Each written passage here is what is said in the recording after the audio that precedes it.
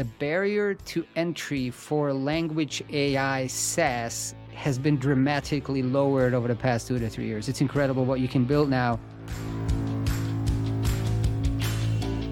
The number of health and safety incidents that are linked to sound quality has increased since the pandemic made virtual and hybrid meetings commonplace. Hi, everyone, and welcome to episode 152 of SlaterPod. Hi, Esther. Hi, Florian. All right, so we are closing on the early bird for SlaterCon Remote on March 22nd. So do register. Lots of good speakers, lots of good content, trying to unpack all that ChatGPT stuff. We have a lot of other stuff, of course, in the agenda as well. So head over there and sign up. On the agenda today, we got a new report out, published a few minutes ago. Speaking about that, you talk about machine dubbing. Then we'll unpack a research paper that's dealing with fuzzy matches, LLMs, and MT. Then briefly, we just came across a 20 million euro natural language processing request for proposal from our friends at the European Commission. And the Translation Bureau in Canada gets a slap on the wrist. You're going to tell us more about that. But first, when was the last time you played a video game, Esther?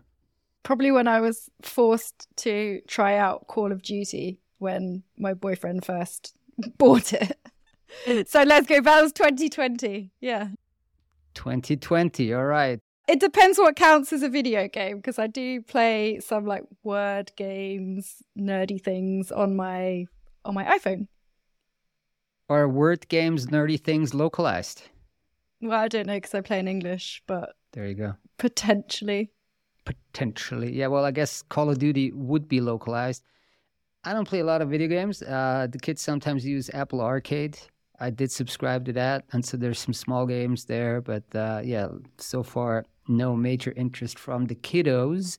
Anyway, there's a gazillion other people that do play a lot more video games, spend a lot more time playing video games than you and I. Yeah, I live with one.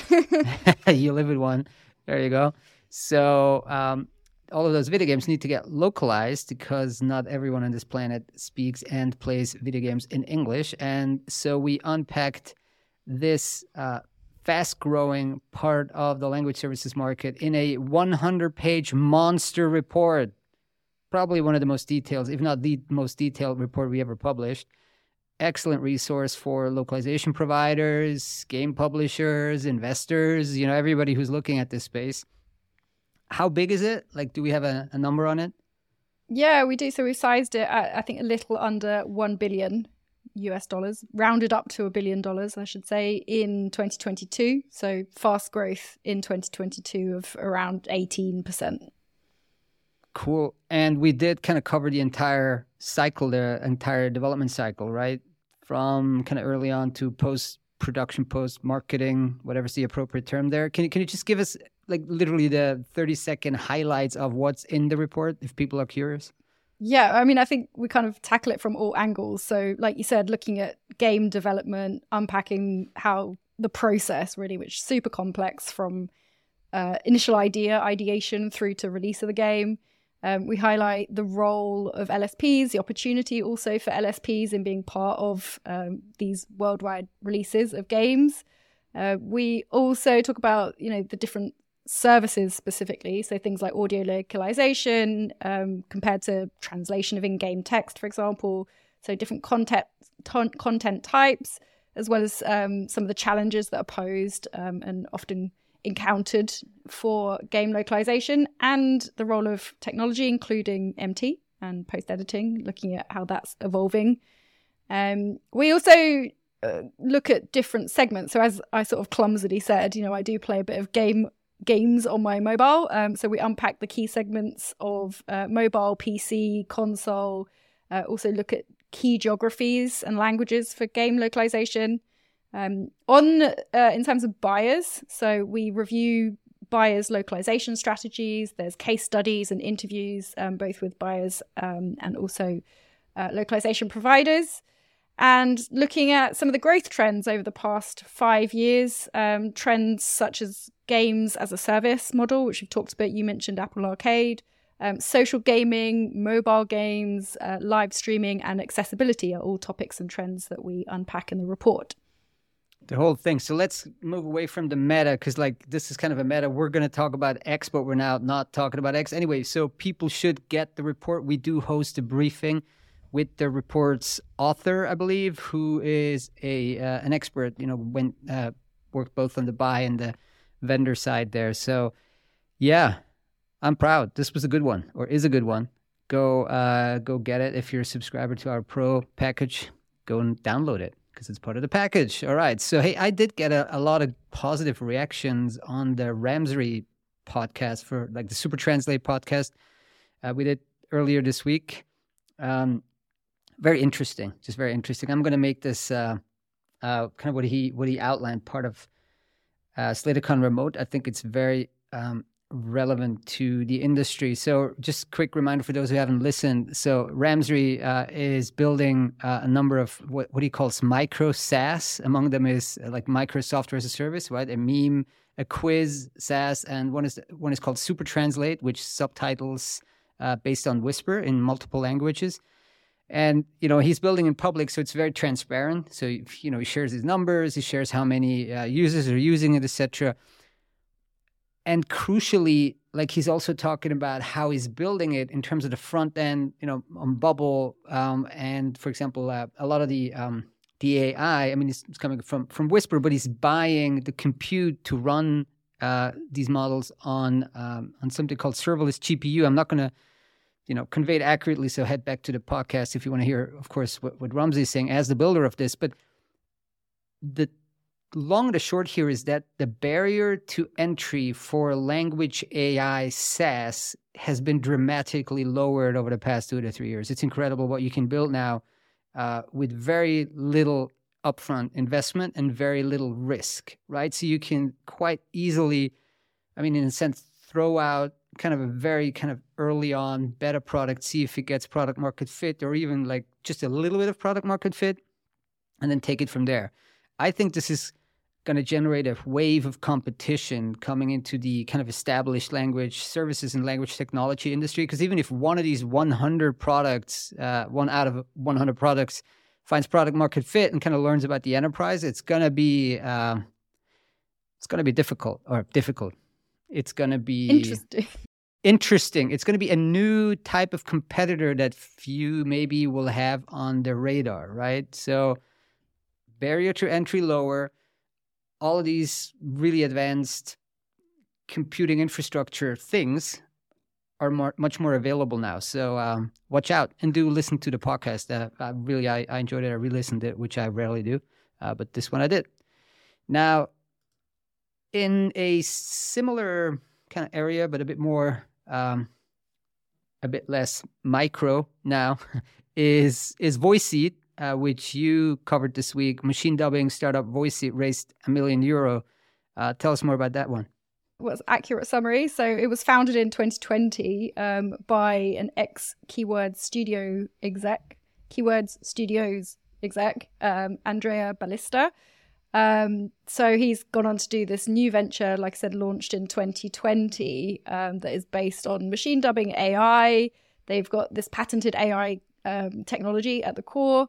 And are also developing a proprietary emotional multilingual data sets. All of this is kind of rolled into a voice platform called Revoiceit, a generative AI dubbing solution. That's how they describe it. Let's pause.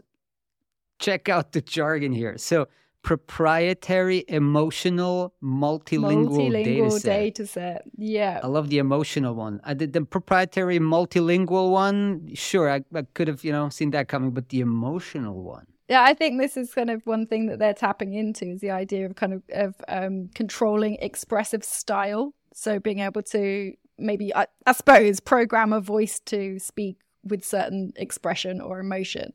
It's going to get so weird. I'm seeing so much more deep. Say the same thing, but say the same thing like you're really sad. Say it's sad. Maybe it's, what the sort of notes that a director would give to a voice talent. And so what's this primarily aimed at? Is it for entertainment content, for like short form stuff on, I don't know, TikTok, Twitter, Instagram, or like YouTube, or bigger movie things? I was going to say, coming from a gaming background, the founder that is, they are targeting video game customers. They see a use case there. Also media and entertainment, advertising, marketing, and corporate video localization. So really not limiting it to one specific target market there. But it is SaaS, so customers can sign up. And the idea is then that the customers will upload source voices. So let's say yours or mine, a source script, as well as related translations, so translations of the script. And then the platform, Voiceseed's platform, will produce the target voice in the language selected. So you could, tell it to speak German. That would be so weird. If somebody took all of the YouTube videos with my accented English and then kind of try to make it speak German, that'd be funny. Yeah, you'd have to compare, your sort of native German, Swiss German, with what Voiceseed or any of the other ones would imagine you or produce you as speaking in German based on your English. I tell you, the day I get a proper Swiss German AI voice or like an artificial voice, that's when the freak out moment happens. I haven't heard any of those because it's just so, yeah. All right. Well, so they have competitors, right? Yeah. Well, so they've raised a small amount of money at this point, so euro 1 million in a seed round from an Italian VC firm and also from the European Innovation Council. They also have previous grants of about 2 million euros. Don't have any financials disclosed. Obviously, they're still fairly early on in the journey, having been founded sort of two-ish years ago. Would you say competition? Yeah, well, I mean, similar to what you were talking about in that previous segment there about Ramsey, I mean, the competition is hotting up in this space, the kind of AI dubbing or machine dubbing, people coming at it from slightly different angles, but a lot raising money, at least in 2022, based on these kind of AI-centric dubbing pitches. So you had Deep Dub, Papercup, Dubverse, and DubDub, all raising different amounts of funding, some kind of smaller amounts, some larger amounts in 2022. But I think we even highlighted this in the M&A report. I mean, machine dubbing and kind of that voice technology piece of multilingual is certainly hotting up. Indeed it is. Another area we covered this week was research by Yasmin Moslem, who we had on the pod about half a year ago. Prolific researcher at the Adapt Center in Dublin, Ireland. And what I really appreciate about her research, it's so much core in like those niche problems that would be interesting for LSPs. Like it's also the terms she's using. It's not like this high level kind of Google meta, let's tweak that last little token parameter or something, but it's very much kind of like the problems that a mid-sized large LSP would face. So this one, the article we had for the piece was fuzzy matches can refine machine translation by GPT-3 and other large language models. So try to break this down for us. And yeah, apologies in advance to Yasmin. I mean, we're trying our best here to summarize a 10, 20 page paper in a podcast. Yeah, I mean, I think certainly the article that we published probably summarizes it slightly better than what I'm about to. But so do take a look on Slator, and also obviously read the paper if you're deeply interested. But like you said, I mean, the paper from Yasmin Moslem, also a couple of her colleagues, they were looking to find out whether GPT-3, which as we know is the large language model behind ChatGPT, is capable of enhancing adaptive MT. So what is adaptive MT? It is simultaneously improving the quality of new translations based on user feedback. And that can be feedback such as corrections made to previous translations. It can be terminology, style guides. It can be translation quality ratings, for example. But the bit I think that we picked up on and somewhat interested in also is slightly less common method of adaptive MT. So this is where you're getting the model to learn from similar translations, which in the industry we would call fuzzy matches, which are found inside of translation memories or TMs. So using fuzzy matches to then improve the quality of translation in real time. So real-time adaptation. Hopefully I've laid the groundwork somewhat there. Yasmin in a LinkedIn post said, after the results basically, showing the model between 1 and 10 translation pairs, domain-specific translation pairs, that are similar to the sentence that you want to translate can actually improve the translation of the new sentence immediately. And apparently this is especially useful for high-resource languages. The original is coming out of a TM, or is it artificially generated? I mean, I think it could be either. The point is it's a new sentence that the model would not have seen. But you show the model similar. I mean, probably you have the sentence already in mind. So let's say you've got a sentence and you would need to have similar sentences to that in the TM. So, maybe you change 1 word, 2 words, whatever you would need. I don't know what level of matches of fuzzies we're talking about, whether we're talking about the sort of 99% fuzzy matches, whether we're talking about, 75 kind of level. But yeah, so I assume you would have a sentence in mind and then look for the fuzzy matches.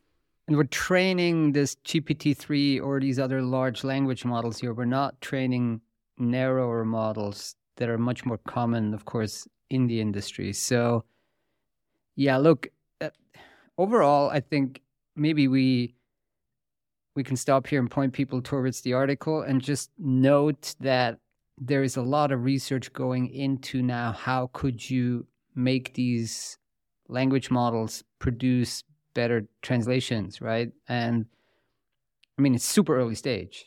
But it's a good question to try and look into, isn't it? I mean, if you're an LSP, you've got, or an end client, you've got, years worth of translation data stored in your TM. You also now potentially have access to these LLMs that you wouldn't have, a couple of years ago. So what can we do with that? Is there a way of working with it? I agree. Let's get some, we can discuss it in a future pod, or maybe bring somebody on SlitterCon Remote. I think I'm trying to put together a panel there to just understand this better. So the European Union also wants to understand this better, and they are putting out a 20 million euro tender for natural language processing and natural language understanding. And this already, the RFP was open on December 8th, 2022, so it's been out there for a while. It's not closing before 29th of March.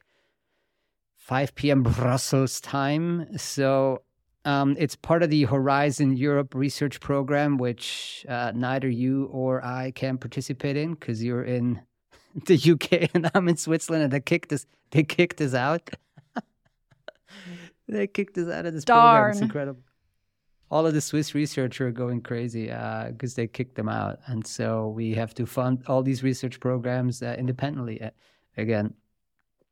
Anyway, so what do they want? So let me just read this. It's kind of hard to summarize. So they're saying the RFP is for improving context-aware human-machine interaction to increase understanding and exploitation of the interaction context and content in multimodal settings in order to increase responsiveness of interactive AI solutions such as smart assistants, conversational and dialogue systems, content generation models, etc.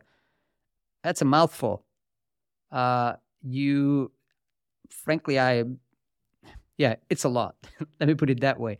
So it seems quite broad in scope. They say they want to support, enhance seamless human-to-human communication across languages by means of automatic translation or interpretation, including automatic subtitling in real time, with a greater understanding of the communication context and meaning involved in it. Also very, very complex. Now, there's a list of potential partners that are, if I understand it correctly, are trying to bid on it or maybe submitting their application. I don't know any company on that list. There were like 35 or 40, except Tilde. KPMG. Yeah, KPMG, sure. I mean, some of these companies, like the bigger ones, but other than Tilde, I didn't know any. It's incredible what other kind of niche ecosystems out there. But, well, if you're interested in this and you still have, a month and a half to go to bid for this what seems to be an incredibly complex RFP brief, knock yourself out. Interesting RFP there. We shall cover who the winner is, and let's see if those $20 million are going to lead to a bigger ROI further down the road. The Swiss and the British aren't going to enjoy the We won't fruits benefit.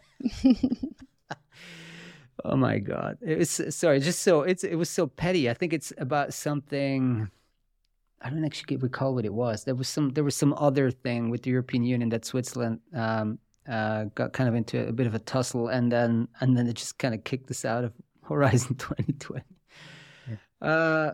Okay, sorry, not going to delve into the politics here. So, yeah, Canadian Translation Bureau required to revamp protections for remote interpreters. Why is that? Why? Well, it seems like there have been more health and safety incidents of interpreters over the past couple of years. And it seems to have kind of come to a head more recently. So, I mean, there's lots of different bodies involved. So I'll try and get the names and the parties right. But basically, you've got the body that oversees the Canadian Translation Bureau, which is the Public Services and Procurement Canada, or PSPC.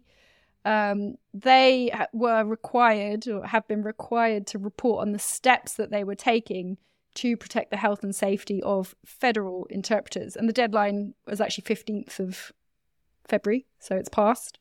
But this was an order that came from Canada's Labour programme, really at the start of February. But there's kind of a backstory to this, which is that a professional association, the CAPE, actually filed a formal complaint on behalf of federal interpreters that it represents around a year ago, just over a year ago now.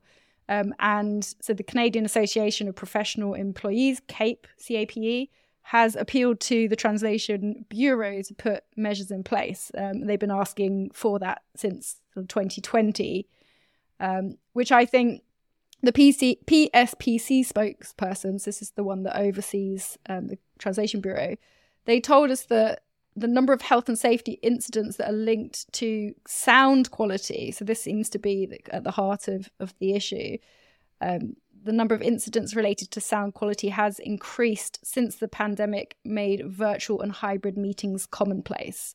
And they told us that, interpreters were having issues like ear pain, headaches, tinnitus, and apparently one even had to go to the hospital because there were, I think the reports were that there was exposure to dangerous levels of toxic sound. But I mean, it's kind of creating other issues as well, other than just the kind of health element, which is important enough in itself. The Bureau is having to use contractors to fill gaps left by interpreters who have been had to go off on sick leave because of these types of issues. So, I mean, obviously the Translation Bureau is responding, or the overseer, which is the PSPC. They've said health and safety are a priority for the Translation Bureau. They also said the Translation Bureau will follow the directions, and the directions are already in line with the efforts already in place. So they have put measures in place, and they've highlighted some of these. For example, they will have they have a technician present in the room with interpreters to hopefully help with the sound and sound quality. They've said interpreters can do no more than 3 hours of remote interpreting each day without any impact on their pay. And they've committed to ensuring that Parliament provides suitable headsets for participants during virtual settings, because that was found to be one of the kind of causes of the noise issues. Sounds reasonable. I mean, I never interpreted online, but this is coming out of Canada. We had it in the European Union. There seems to be something going on that is not healthy if you do too much of this. So good luck to the interpreters, everybody involved. Hopefully this gets sorted out to everybody's satisfaction.